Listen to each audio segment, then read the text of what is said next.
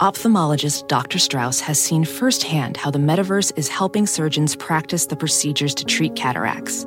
Cataracts are the primary cause of avoidable blindness. He works with a virtual reality training platform developed by Fundamental VR and Orbis International to help surgeons develop the muscle memory they need. The result? More confident, capable surgeons. And even more importantly, Patients who can see. explore more stories like Dr. Strauss's at meta.com/metaverseimpact. Here's some really cool news. You may remember Dr. Maya Shankar was a guest on my show this past spring. Well, I'm thrilled to share the news that Maya's podcast, her podcast, was just named Apple Podcasts' Best Show of the Year. A slight change of plans. It's all about understanding the science of change, which you know I am deeply invested in. And that understanding mixed with a healthy dose of compassion has made the show a perfect antidote for the times we're living in. Maya has interviewed celebrities like Tiffany Haddish and Casey Musgraves, but she's also interviewed real-life inspirations as well, people who have dealt with cancer diagnoses or the loss of a loved one and somehow managed to learn and grow from those hard experiences. I challenge you to listen to an episode and not walk away feeling inspired. You can find a slight change of plans wherever you find your podcasts. Please go do that. Came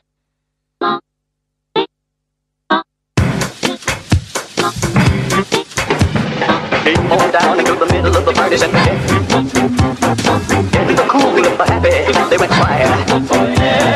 Dancing and talking about the power of the gospel. Into the cool of the happy, they went fire. Welcome to the You Are Not So Smart podcast, episode 222.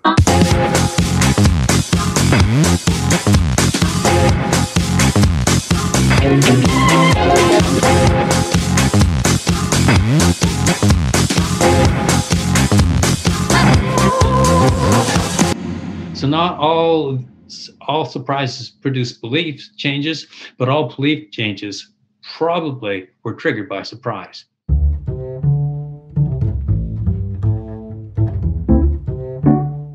Not all surprises trigger belief change, but almost all belief change is triggered by surprise.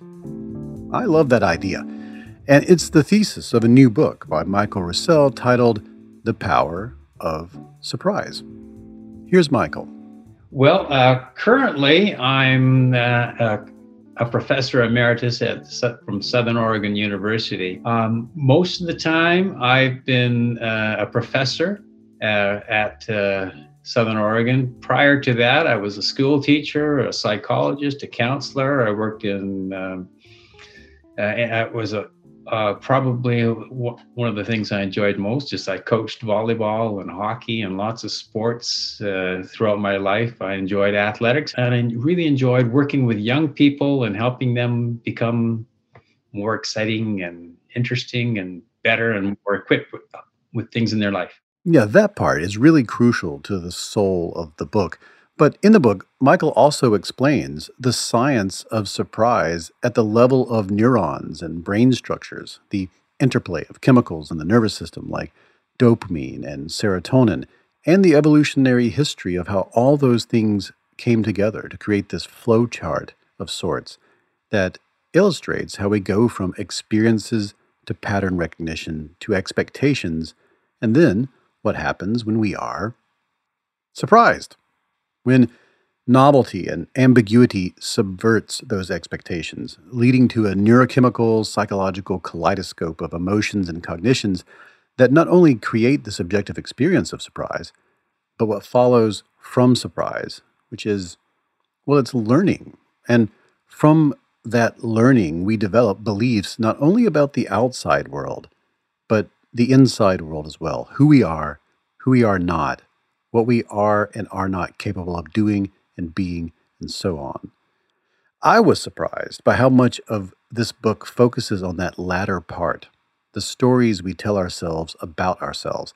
And as Michael points out in this book, the very same experience that leads to the very same neurochemical reactions we call surprise in every brain can lead to very different explanations in individual brains of why we were surprised.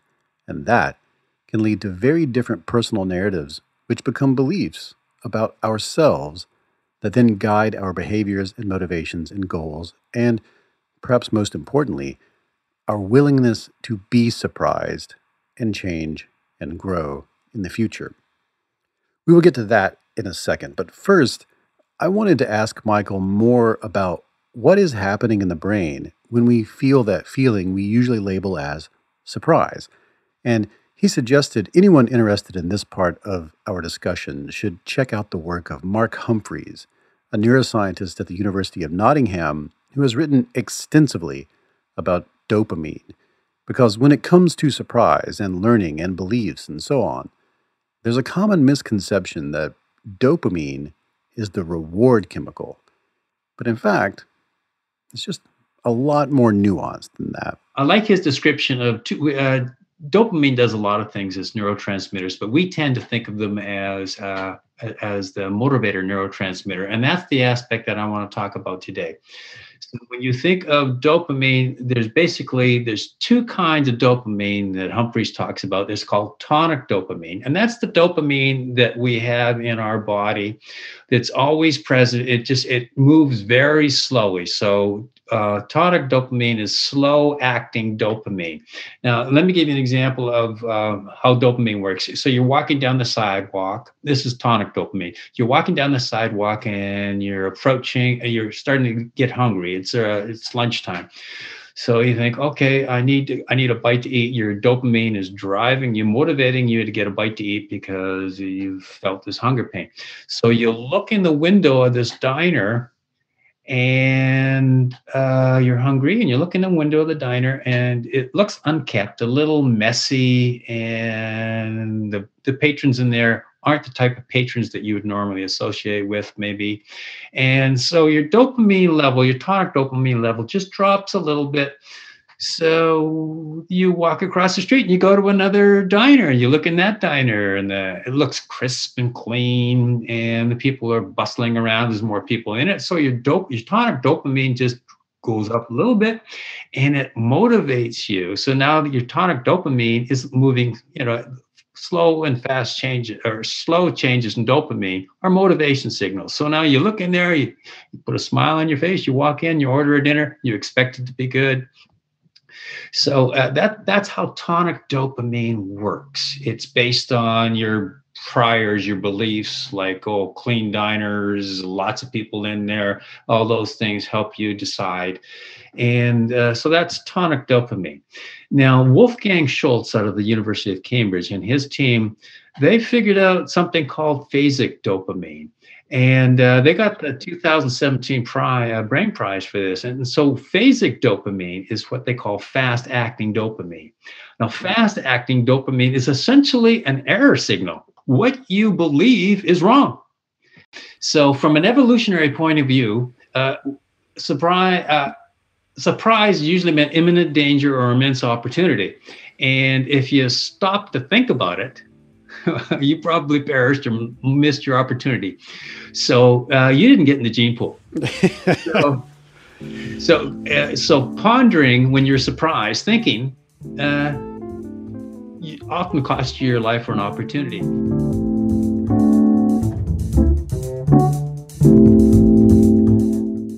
Okay, let's back up just a moment to pre-clarify everything we're going to talk about next. And what I'm about to say comes from the work of Michael and Humphreys and Schultz and others. And it all involves dopamine. See, thanks to the weirdness of our evolutionary history, the system that we lean upon for updating our beliefs is deeply enmeshed in the system that usually maintains our motivation to remain on task. That is, the chemistry in our brains that keeps us at work, keeps us studying, watching a movie, standing in line, holding up our end of a conversation. You can feel when that chemistry is shifting, when you feel unmotivated to continue and ready to move on to something else. Or in the case of something like, say, TikTok or a video game or gambling, you can feel when the motivation is there to stay on task at the expense of other motivations. It's keeping you focused and engaged.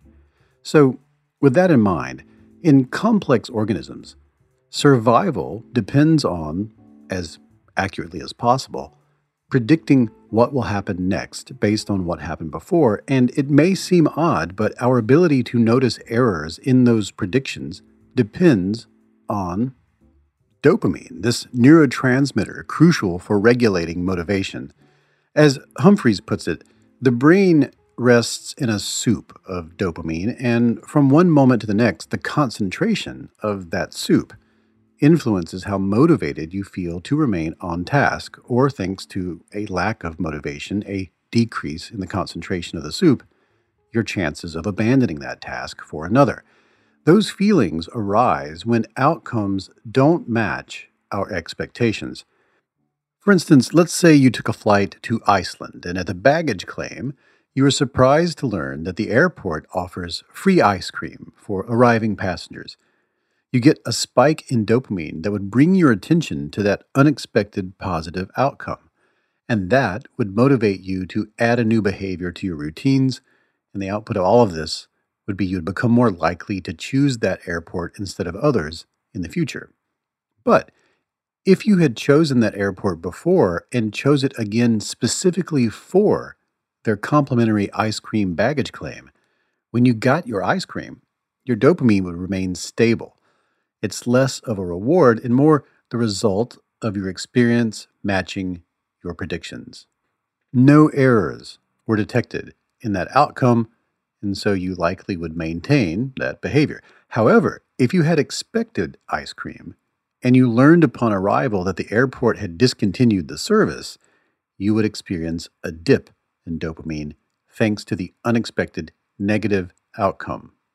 And as a result, you might not engage in that behavior again.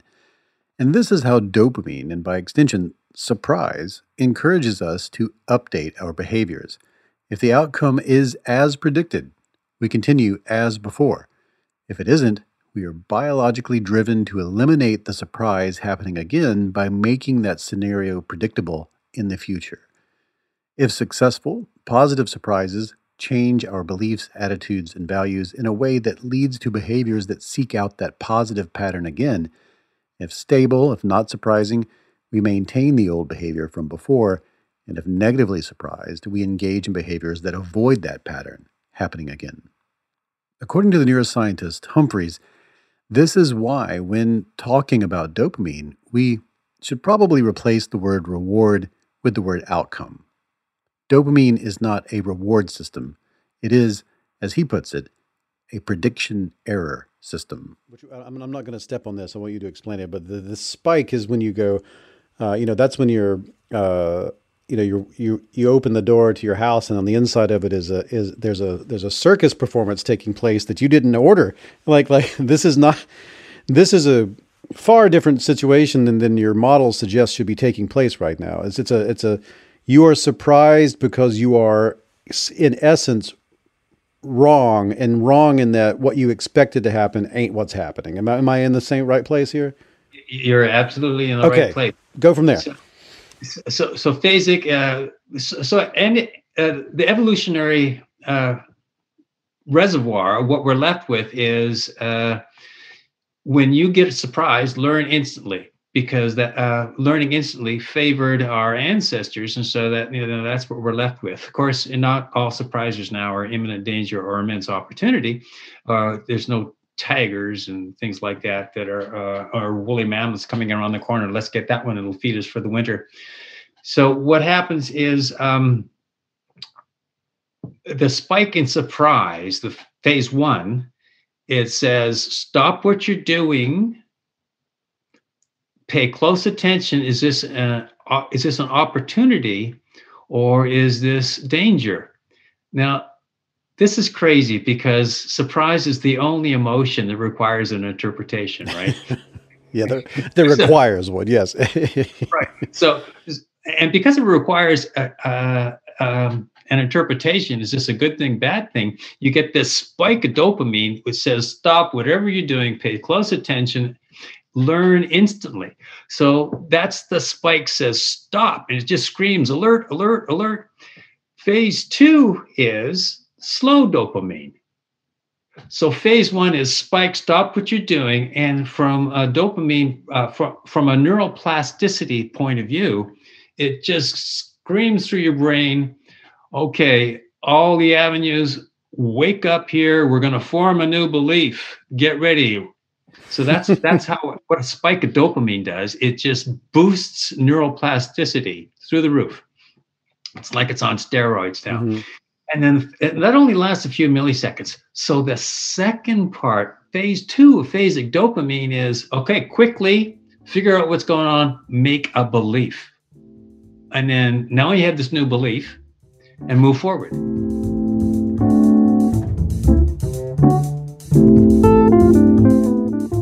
After the break, Michael Roussel, the author of The Power of Surprise, will share how we can use this understanding of how surprise leads to learning and how learning depends on interpretation to focus on the interpretation as something that we can use to improve our lives and the lives of others. All of that after this commercial break.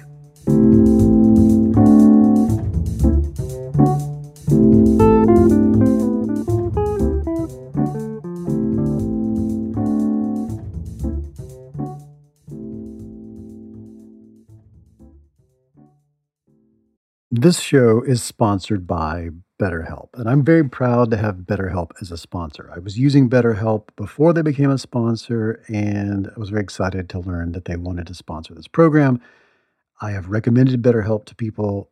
I know people right now who I've recently onboarded. I had a friend who had a really difficult medical event and was experiencing a completely new range of anxieties and feelings and concerns.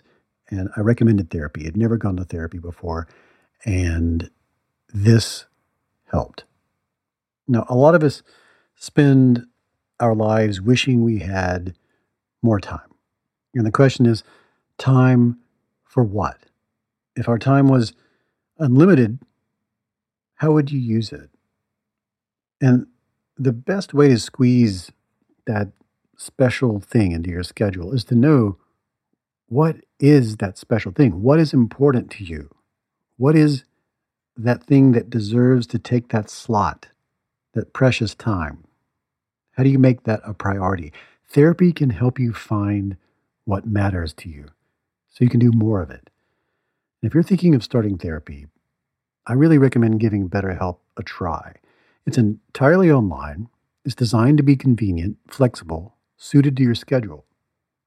Just fill out a brief questionnaire and you will get matched with a licensed therapist, and you can switch therapists at any time for no additional charge. You can do that several times and really lock in with a therapist that is able to generate with you that dynamic that's so important.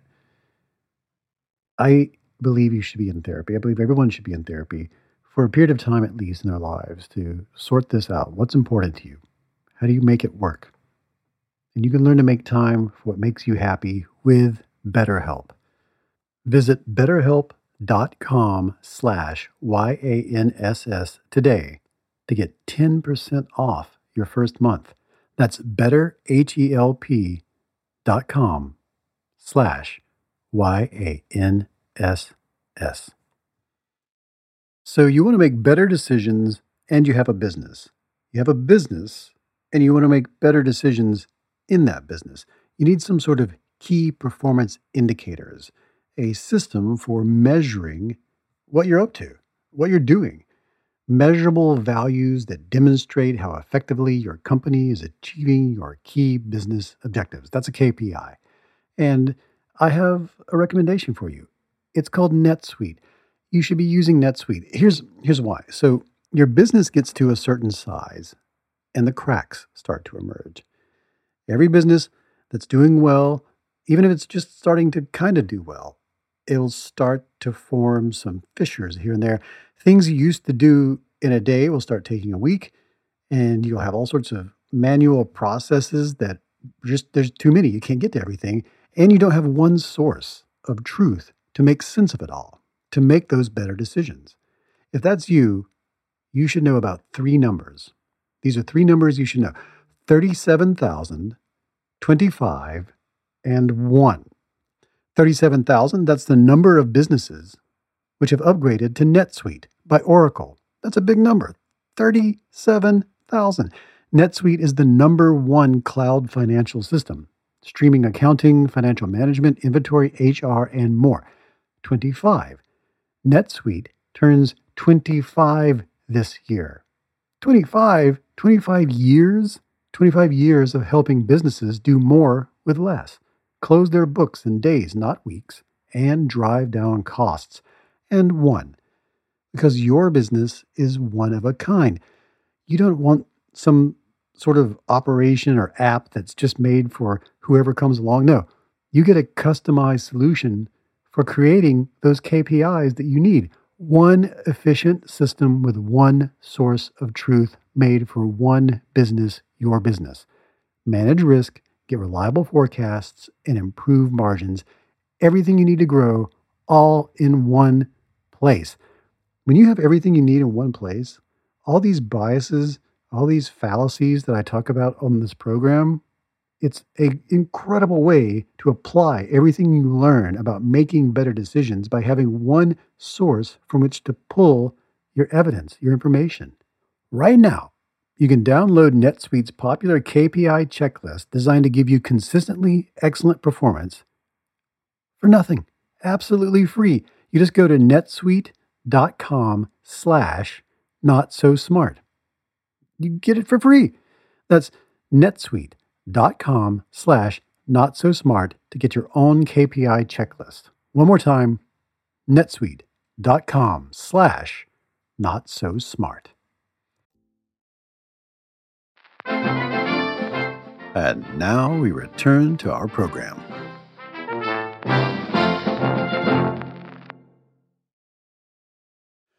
When you're talking about surprise, like in this book, what are you talking about?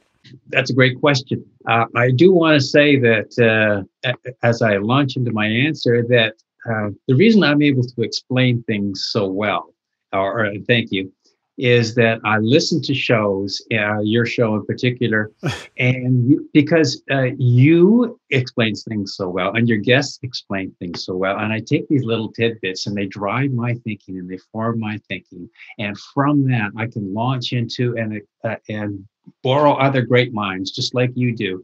I'm so excited about reading your book because you have such exciting guests and you have such great ideas. So that when you explain things, I learn so much, and it's going to help me explain things. So now let me launch into my answer. Okay, cool.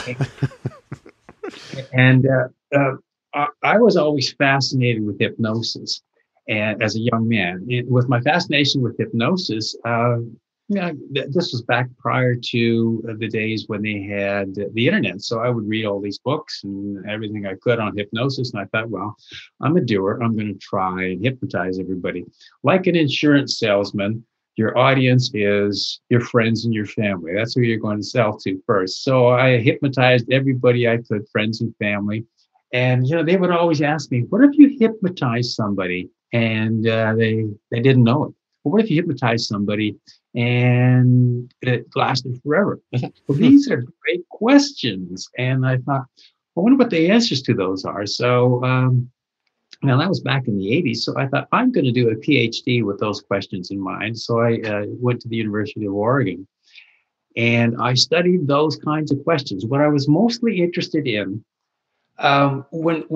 when you hypnotize somebody and tell them they're cold, they'll start to shiver. You tell them that they can sing, and all of a sudden, all the restrictions that they held on themselves of, I'm not a very good singer, I can't carry a tune, those restrictions are lifted.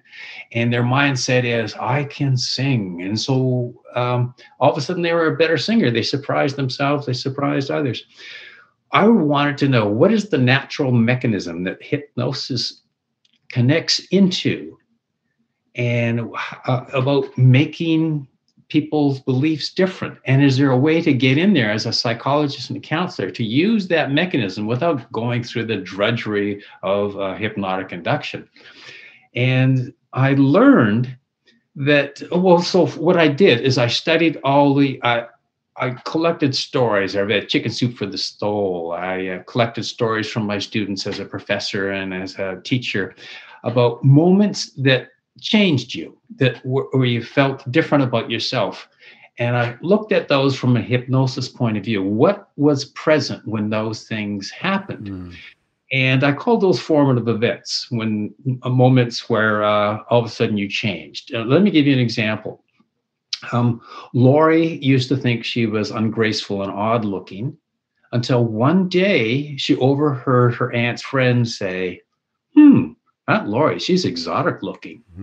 Boom. Now, there's a moment. And she said ever since that time, she felt like she was exotic looking. So when you feel odd and ungraceful, of course, you look at the world and people look at you and you think, they're looking at me with an aversion. But if you think you're exotic looking, those same casual glances cast your way. Well, now they feel like, they really like me.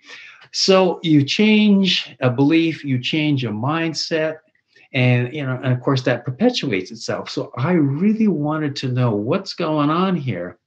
And so I studied these and I wrote my first book, Sudden Impact, how spontaneous moments change our lives. And I'm looking at all these stories. And then one day I had my little epiphany. You know what's really common with all these stories? They were moments of surprise. And so now I spent the last 5 years studying surprise and how surprise works. What's the neurological mechanisms there? What's the cognitive mechanisms? And why do we even have surprise? Is it really emotion? And those are the kinds of things that drove me to where I am now. So I love that, but I'm dropping in to tell another story from the book. This comes from Michael's book. This is chapter 5 of The Power of Surprise. And it starts out with the story about a 5-year-old named Carol. I'm telling you this story because I really want this idea to be foundational to the rest of the conversation. And I just feel like it's a really perfect example for me, more so than the example that just came out in the conversation. So here's the example. This is a story that he collected as an example of the surprise that he's trying to get us to use to create better personal narratives in our own lives. There's a 5-year-old. Her name is Carol. She's enjoying a horseback ride with her family, and there's a trail guide there. They're in the hills of Wisconsin, and at the top of a knoll with the stables in view, her mother drops her scarf.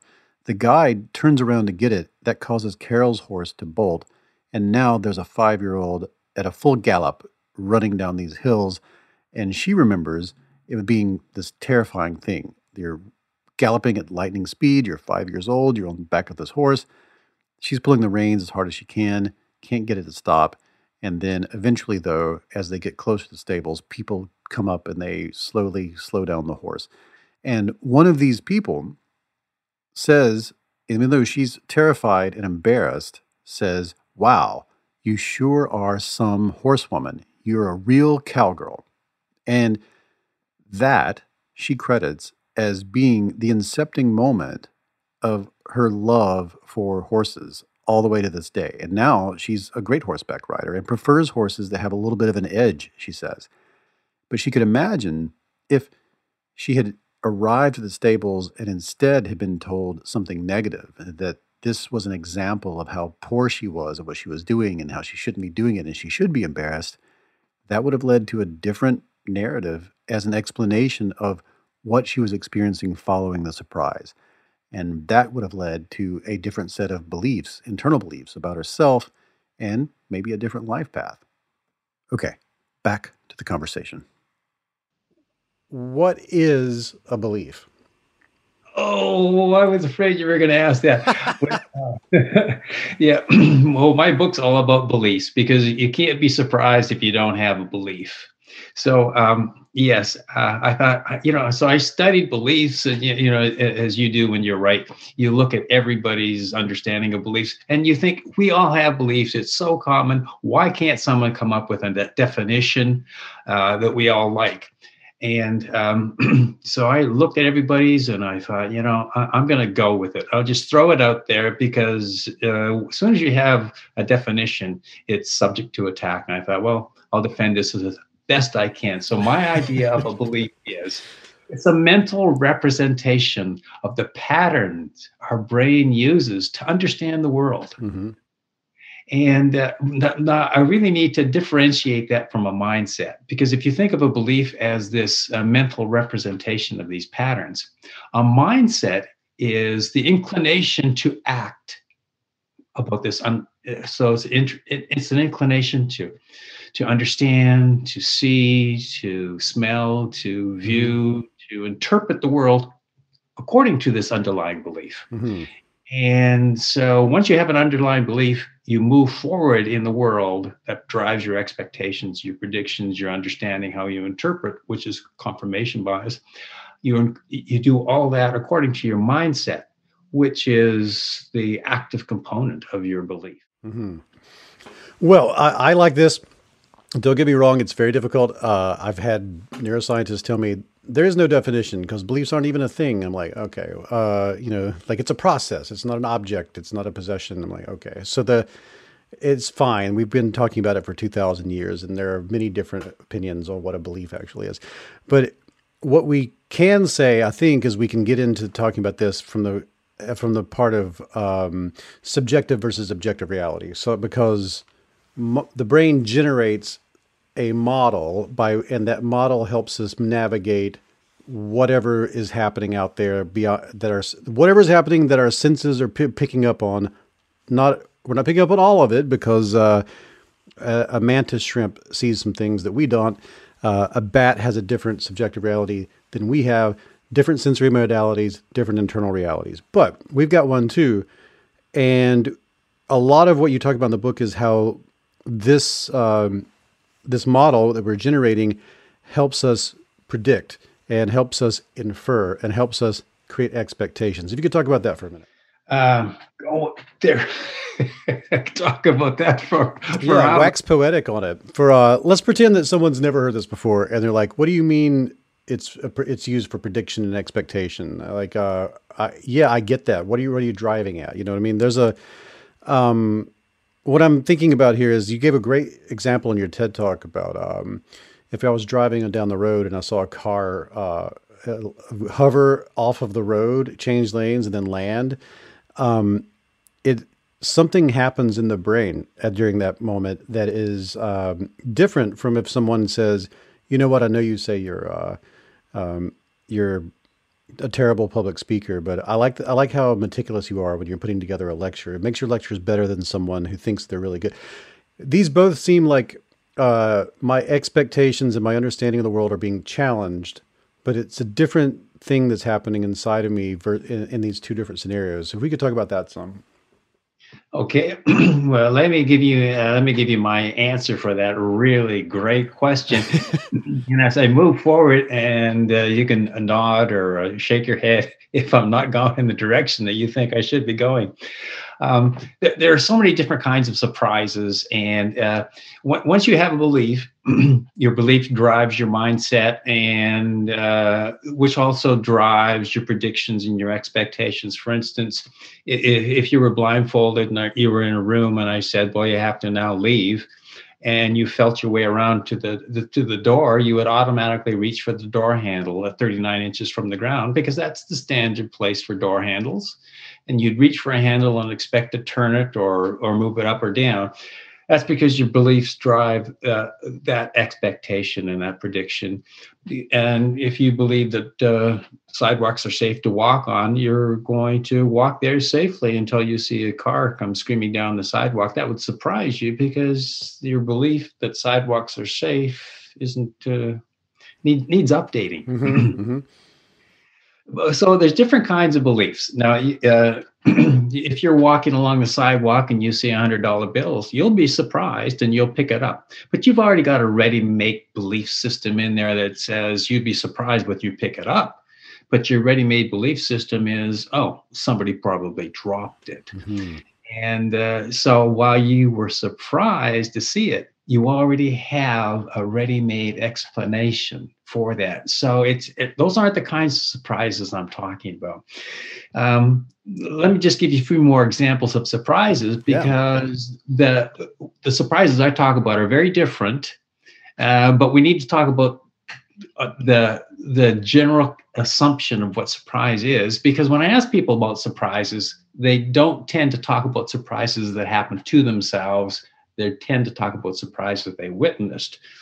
For instance, if you're in traffic and you see the car in front of you, it's stuck in traffic and it starts to hover and take off, you're going to be surprised. And that's going to change your belief about hover cars and cars in general. But it didn't change you. You know, you are still the same person.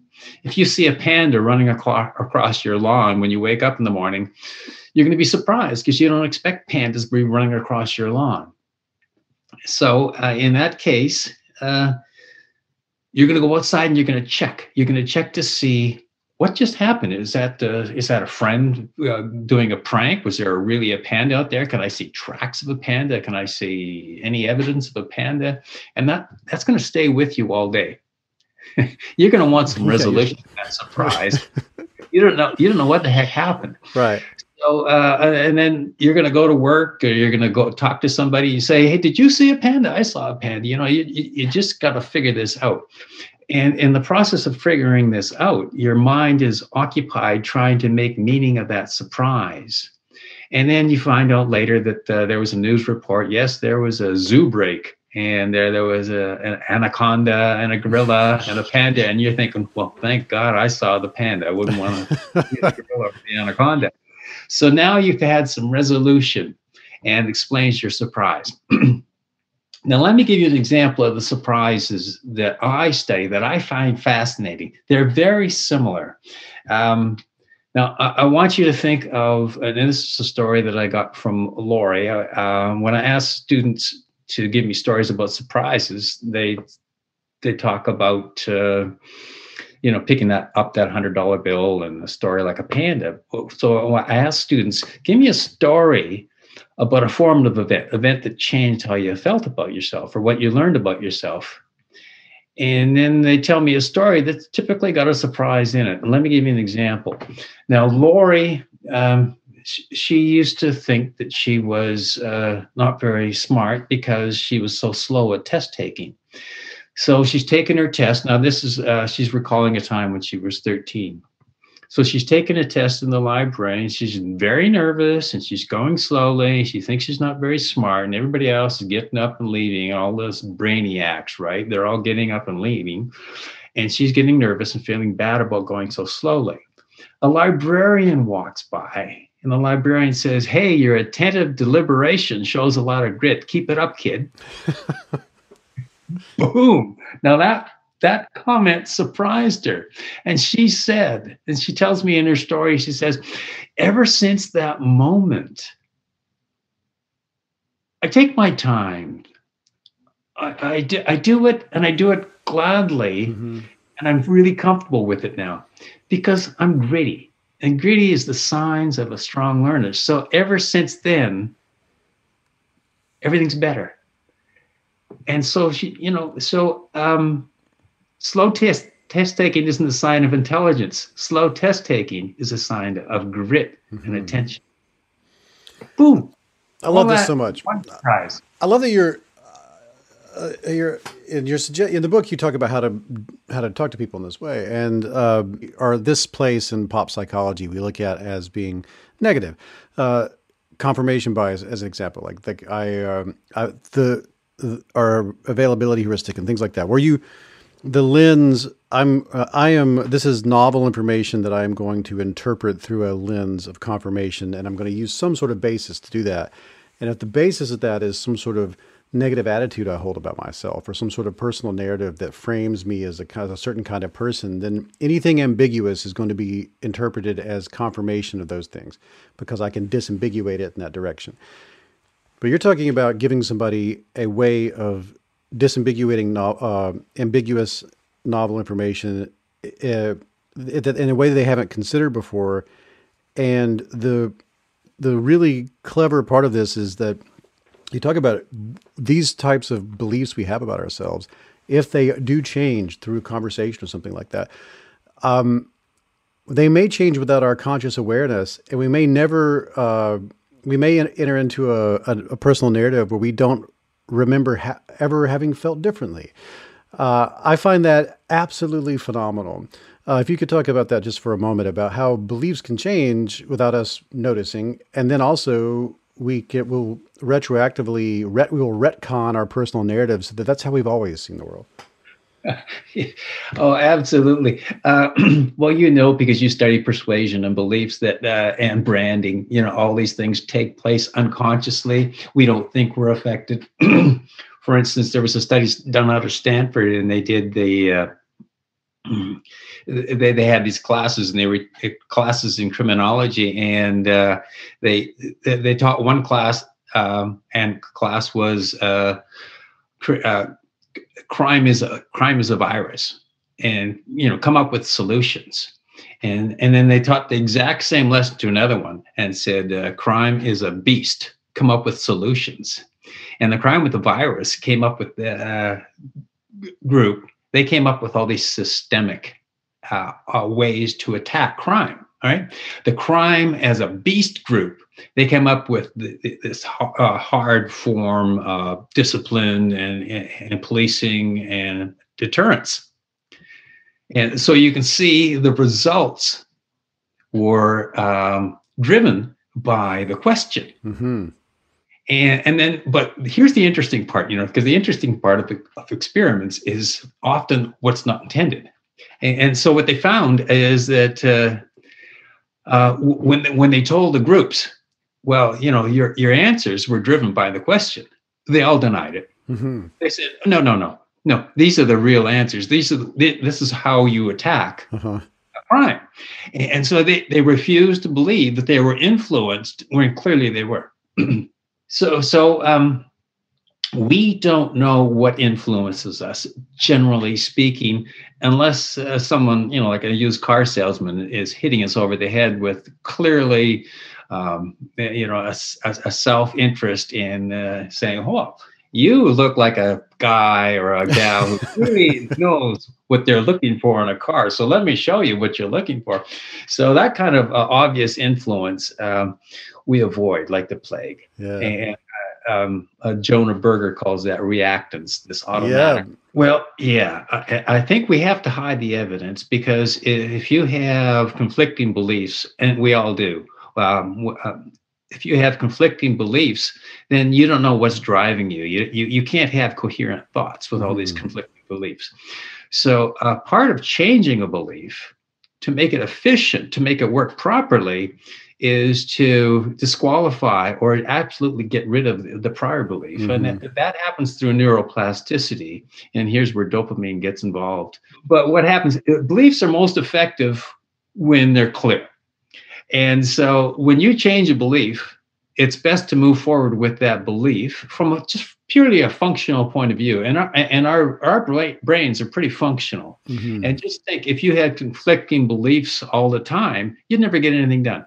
Mm-hmm. So if you're going to move forward on anything, you have to have a consistent belief. And so if your brain allows you to look at all these prior beliefs without them being just like a prior narrative, then you can't really get productive or do anything, move forward. So from purely a functional point of view, it makes sense. Now, there's the neurological and cognitive aspects of that too. But from a purely functional point of view, this is what happens with beliefs. You talk about these studies in which people are they are given very clearly, obviously not true things, and then they are measured at an fMRI, and you talk about there's a difference between the ease of processing when we believe something and the difficulty in processing when we have to actively become skeptical or actively disbelieve. Like there seems to be something different. You open it in the book as like, is disbelief just the inverse of belief? And you talk about them as separate concepts. And I'd like to hear a little bit about what makes them separate concepts. Sure. Well, you're making reference to some of Sam Harris's work, and he was a primary worker in that field, and he found that belief was pretty much just accepted, that there was very little activity going on in the brain with fMRI. And I know your work on assimilation and accommodations probably it probably shows that in a similar way as a belief is simply assimilated in the brain. It just kind of sifts into there. Disbelief, which fascinated me, was actually in the same parts of the brain as as disgust and the olfactory. And so you can see when you say something, especially in today's political environment, say something that somebody doesn't believe, particularly in the political spectrum, that you get a face like, oh. Yeah. And I quipped in the book that might be where you get the idea that, or the saying that, oh, that idea stinks. Yeah. Right in that part of the brain. The thing about the surprises that I study, I like surprises about how a moment challenges a belief you have about yourself. Mm-hmm. Now, the hover car or finding $100 bill, you're going to be surprised, but it doesn't change who you are as a person. Mm-hmm. It makes for an interesting story, right? Mm-hmm. But if you look at Lori, and she was the student in the library who thought that slow test taking was a sign of a lack of intelligence. Now, when she changed her belief, there was no pushback because it was couched in such a way that it changed her belief. And it changed her belief about herself. So when you looked for your panda to find out if the panda was indeed in your yard, you were able to validate that with the evening news. Now, when Lori was told, well, your slow test taking is attentive deliberation, which is a sign of grit. How does she validate that? You can't listen to the evening news. Yes, slow testing. A young woman in a library this afternoon was very attentive. We're going now with Tom, who's at the scene. That's right. That's good. Hey, but so how does your brain validate that? Well, it does. It does an internal Google search. In order for you to make sense out of something, just like you listen to the evening news, your brain has to make sense of something about you. So it does this internal Google search. It does this in milliseconds. And the subject in the subject bar is, are you gritty? Of course, your brain, just like Google, can come up with millions of signs. Mm-hmm. Yes, you are gritty, because it's couched that way, just like crime is a virus. Yes, I am gritty. Mm-hmm. So now it all makes sense. And so you accept this new belief because you have evidence. You've got pages and pages of this internal evidence that says, yes, I am gritty. And this person says gritty is a good sign. So now you have gritty, and you are motivated because of what it did to your dopamine to move in the direction of grittiness, and you're attracted, and now it becomes part of your being, and you can't ever remember. It's changed. And now if someone says to you, hey, so when did you first notice you were gritty? Well, it wasn't because of what the librarian said. You've always been gritty. He just noticed it, right? So here's your belief change without a recognition that your belief actually changed. So good. This is an incredible impact of these belief change blindness, belief revision blindness, consistency bias, all these things but the way you talk about it in the book is in a positive way. And that in this example that you're giving, like this person is retroactively or retconning their I forget the technical term for it, but they're back propagating. That's what it is. They back propagate through the associative architecture of their brain, and they now have a different framing for the whole thing. But it also now goes forward, because tomorrow, once this process is kind of matured, tomorrow they're going to be in a situation that because they can see themselves as gritty now, or they may have seen themselves differently, it will affect their behavior, and that different behavior could also affect life outcomes. And now their whole life is blossoming and unfolding in a different way than it was before, just through this new construction, this new understanding, and this belief change they may not be aware of. This happens to all of us. It happens to us regularly. And because the really good ones, like that one, they're so seamless. And so, yes, it happens to you. It happens to me. It happens to everybody. But I was able to collect some of these stories because sometimes they make a big impression. And I collected these stories. They only rise to consciousness sometimes. And it's those ones that rise to consciousness that I've collected that helped me formulate this idea. Now I had to look at the neurological and cognitive evidence. What's going on? Because I have so many stories. Now I have to explain it. Because if you can't explain it neurologically and you can't explain it cognitively, then what you have is a pop psych book, a self-help book, and without a scientific merit. For me, they lack stability. Yeah, for sure. I want to be part of a new movement of science literature, of pop science books that aren't just Wikipedia articles with some jokes. I want them to be, I want them to have an actual. They improve the world. They push us in one more direction or another. And your book definitely does this, and I really appreciate it. I feel like it's part of a new wave of pop science writing. I understand. I was part of that first wave where I was like, hey, did you ever hear of confirmation bias? This is what it is. Here's some jokes to make it go down better. Speaking of which, though, there is one experiment that I love, the SCAR experiment. I feel like this sums up a lot of what we've been talking about. If you could talk about it at any length you'd like. They told people they put a scar on their face and then they had them have conversations. If you could explain it. And that was with Michael Kazanica, if I can remember. One of my favorite humans of all time. Yeah, go ahead. Yeah, and if there's anybody who popularized the way science should be understood and how to make it accessible, it was certainly Michael Kazanica. Well, it's a great experiment. And because it talks about confirmation bias, which I think is a great tool, and you can use it wisely in surprise. But with Michael Kazanica's experiment, as you noted, he would get these subjects and say, we want to find out how people respond to somebody with a scar.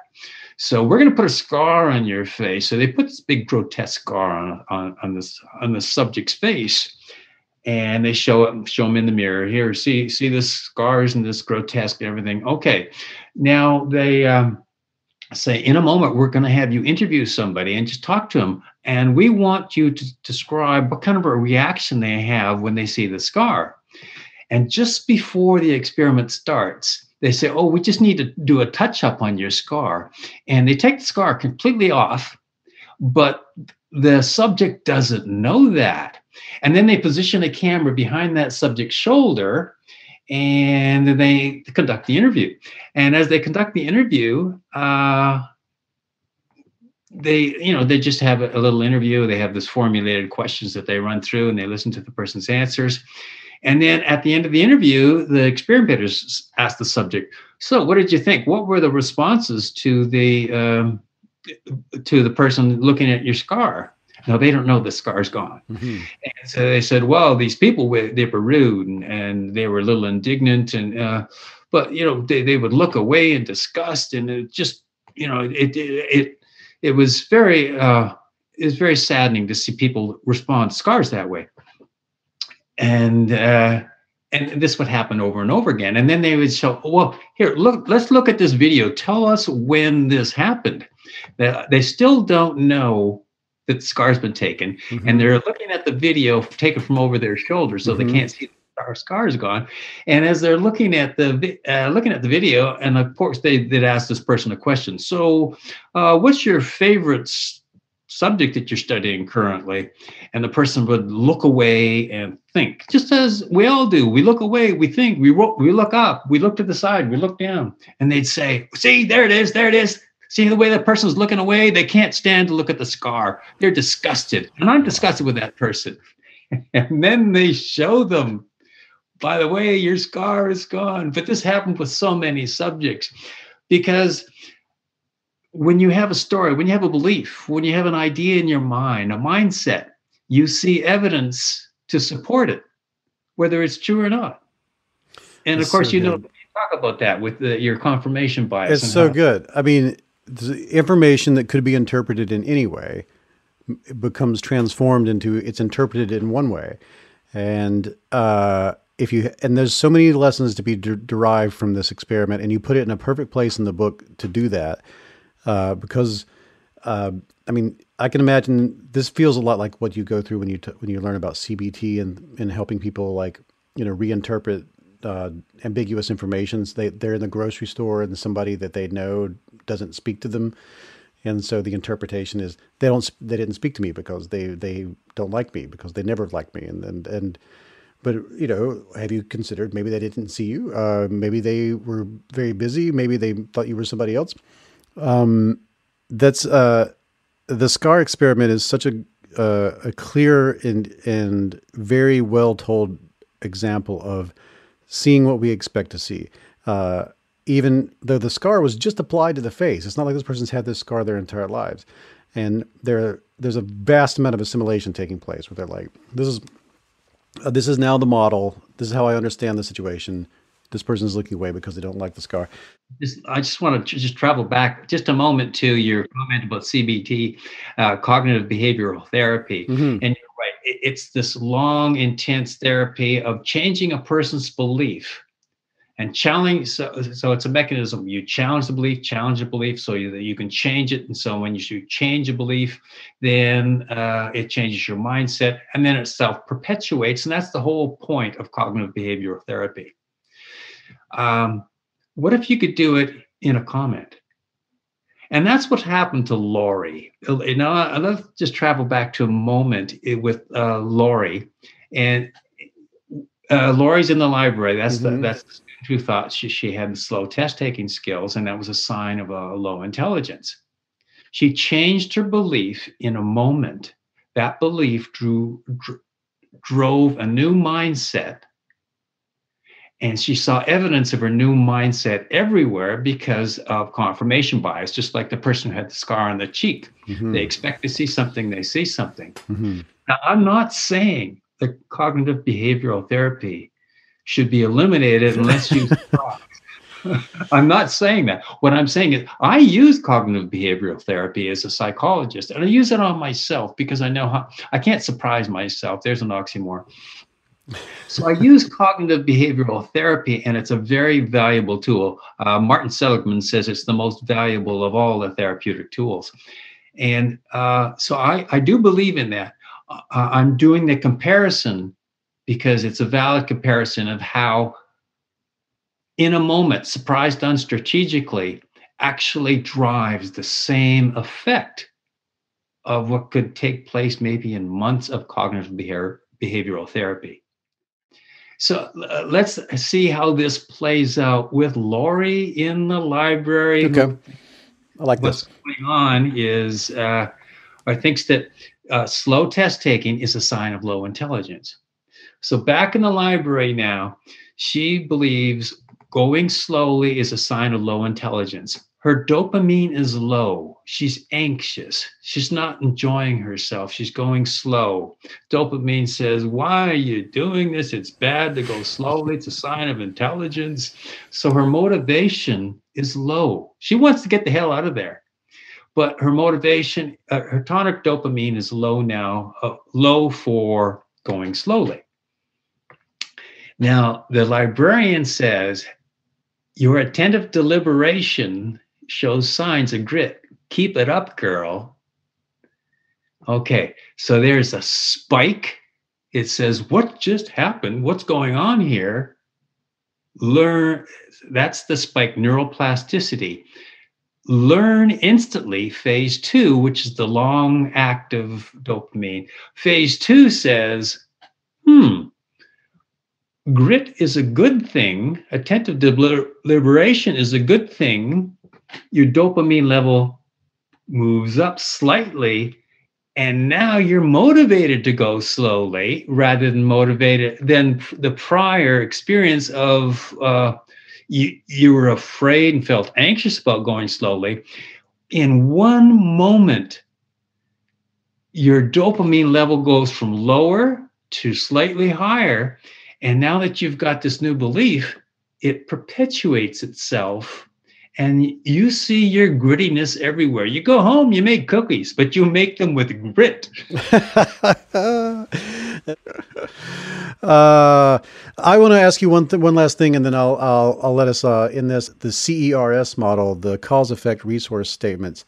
I know we've been talking about it in all sorts of different ways, but you present this in the book as a model, as an idea, as a construct, and I would love to hear what you have to say about it before we head out. Okay, there's so many little nuances about how to deliver a persuasive statement. I listened to your show on elaboration likelihood model, and so then I had to go study it. And I listened to Isa Burton about the sense of conviction. Conviction is a feeling, and so I thought, well, I got to check these things out. So I checked out persuasion and elaboration likelihood model, and Jonah Berger in Catalyst writes about reduce, his acronym for reduce. So I tried to incorporate all of this. And of course, a lot of this is my big history in hypnosis, how to actually foment a comment in one sentence that changes a belief. So I have got all this history that I'm driving together. And what you want to do when humans love links. A link is an association. So if you want to deliver a comment in one sentence, you must link a cause and an effect. And then a cause, the C in CERS, CERS, effect is the effect, what it drives. And it's a resource statement, so there's the RE in CERS.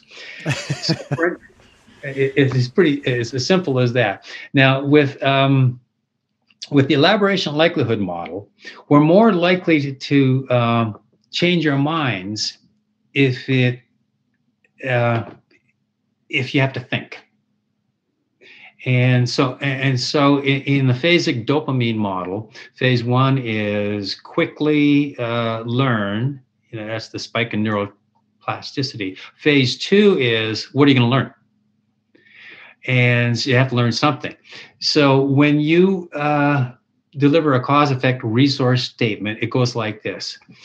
If you think back to, let's use Laurie in the library again, and if the librarian says something like, your ability to do the test slowly makes you gritty. And that's cause-effect resource statement. Now, it's not the one that he used. Every once in a while, we say something, it's brilliant, it surprises somebody, and it changes how they believe and what they think. But I've incorporated all the persuasive information on all the literature into us that drives the simple comment, your ability to go slowly is a sign of grit. So your ability to go slowly is the cause, that's the C in CERS, shows signs of grit, which is a good thing, and that's the effect. That causes her surprise, and it also explains her surprise. So it's got the ready-made answer to the surprise, the phase 2. What the hell am I supposed to believe? Mm-hmm. So a cause-effect resource statement done well, it triggers a surprise, answers the surprise, and then if it's done seamlessly, you have a new belief. Now, not all cause-effect resource statements create beliefs, but when they do, but if you look back at all belief changes, they were typically cause-effect resource statements or some form of surprise.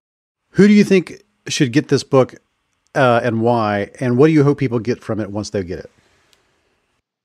Oh, thank you for asking that question. Who should get this book?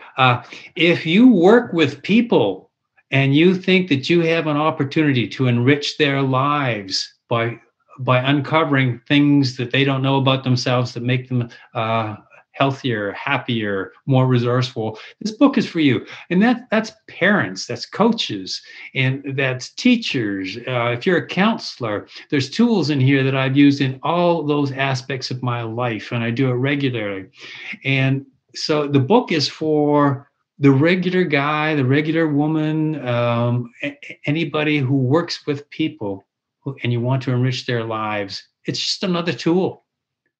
And when somebody finishes this book and puts it down, what do you hope they get out of it? What is the thing you're like, I really hope that this is what this does to this person, because that was my intention? So some of my favorite moments in my entire life is when I say something to somebody and I see them flourish because of a comment I gave them. And I think I was a cog in that wheel of happiness, resourcefulness. And so anytime you get to do that as a parent, coach, teacher, and psychologist, professor, any of those roles, I feel enriched. And that's my dopamine driving me. Well, I want you to know you did that for me in this conversation, and back at you, because I really love this book. I will recommend this all over the place. And don't stop. Please write another one. And once you have figured out how to write a book in this way, it's so much easier to do it in the future. And so please get obsessed with something else and tell us all about it. I look forward to your voice in this pantheon of new psychology writing, and I love it. I really appreciate it. Thank you very much, David. Thank you for allowing me on the show. I'm feeling this is a show of giants, and now I'm feeling a little impressed with myself that I got on the show of giants. Well, I read the book. I was like, whoever pitched it to me first. I don't know if it was yourself or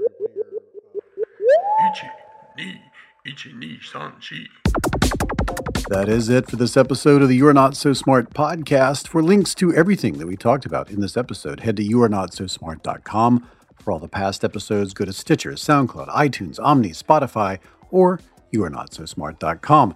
Follow me on Twitter at David McRaney. Follow the show at NotSmartBlog. We're also on Facebook /YouAreNotSoSmart. And if you'd like to support this show, help make it better, help pay for transcription and other features, go to patreon.com/YouAreNotSoSmart. Pitching in at any amount will get you this show ad-free. With the higher amounts, you get posters and t-shirts and signed books and all sorts of other stuff. The opening music, that's Clash by Caravan Palace. This music is by Banjo Apocalypse. To really, really support the show, just tell everybody you know about it and get on social media and share episodes that meant something to you. It means a lot. I thank you for doing it. Check back in 2 weeks for a fresh new episode. Nani?